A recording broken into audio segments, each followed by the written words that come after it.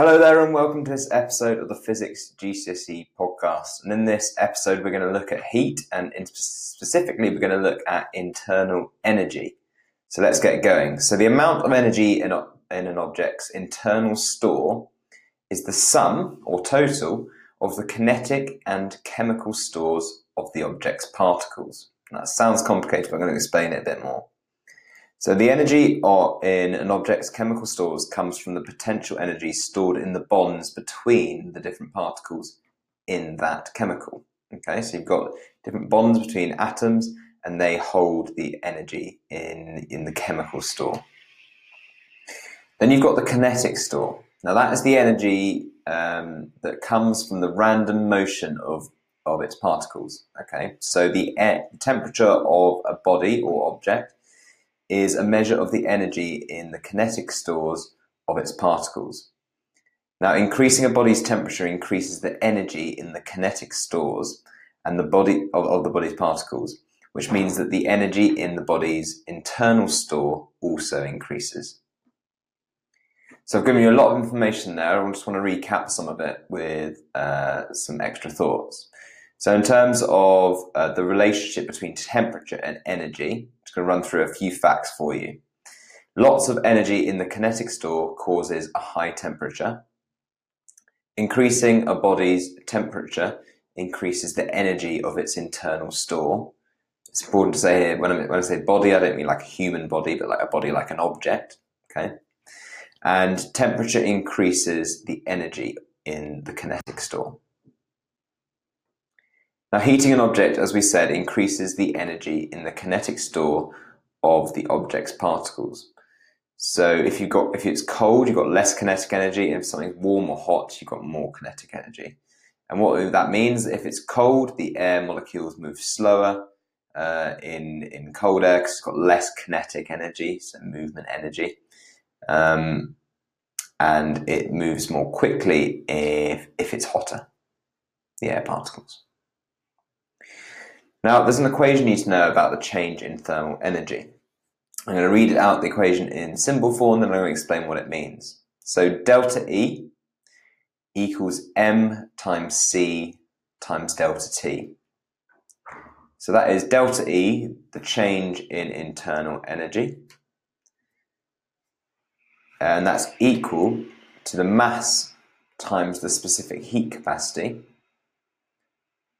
times by the temperature change. So delta E, the change in internal energy, is equal to M, the mass, times by C, the specific heat capacity, times by delta T, the temperature change. Now, the specific heat capacity of an object is the energy needed to increase the temperature of 1 kilogram of that object by 1 degrees Celsius. Okay, so the specific heat capacity is how much energy is needed to increase the temperature of an object, of 1 kilogram of an object, by 1 degree. So to look at that in an example, if we've got, if we were looking to calculate the energy needed to increase the temperature of 2 liters of oil in a fryer from 10 degrees to 210 degrees, we need to know, first of all, the specific heat capacity, and I'm going to tell you it's 2 kilojoules per degree per kilogram, and the density of the oil is 0.5 kilograms per litre.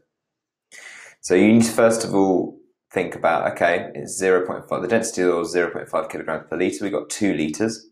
So in total, we're going to have 1 kilogram of oil. Okay, and then we need to remember the formula for the energy change, the change in thermal energy that we just talked about. So remember, delta E, internal energy change, equals M, the mass, times by C, the specific heat capacity, times by delta T. So if we fill in the numbers we know, we've got energy equals 1, the mass, 1 kilogram, times by 2, the specific heat capacity, times by 110 minus 10, so that's the temperature change. We went from 10 to 210. So 1, the mass, times by 2, the specific heat capacity, and times by 210 minus 10, the temperature change. And if you type that in your calculator and work it all out, you'll work out that the energy required is 400 kilojoules. So, and to remember, we've just talked about it there a little bit, and I've sort of mentioned it in passing, but to make sure it's clear, the units that we measure the energy change of an object's internal energy is joules.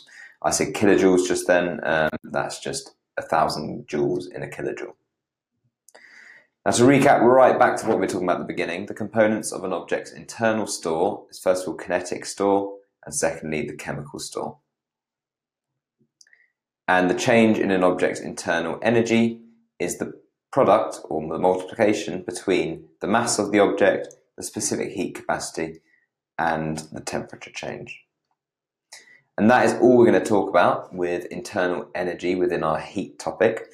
Join us again next time when we're going to look a bit more at heat capacities, and we can look at that subject to help you more with your revision. Thank you for joining me. If this episode has got you in the mood for more revision, or you just realised how close your exams are, then just head over to senecalearning.com where you can revise all of your GCSE subjects absolutely free. If you're on Apple Podcasts or Anchor, you will find the link in the bio. If not, just type in senecalearning.com and you'll find us. And while you're at it, if you could rate us 5 stars and subscribe or follow all of our revised podcasts that cover every subject you need, then that will help other people find our podcasts.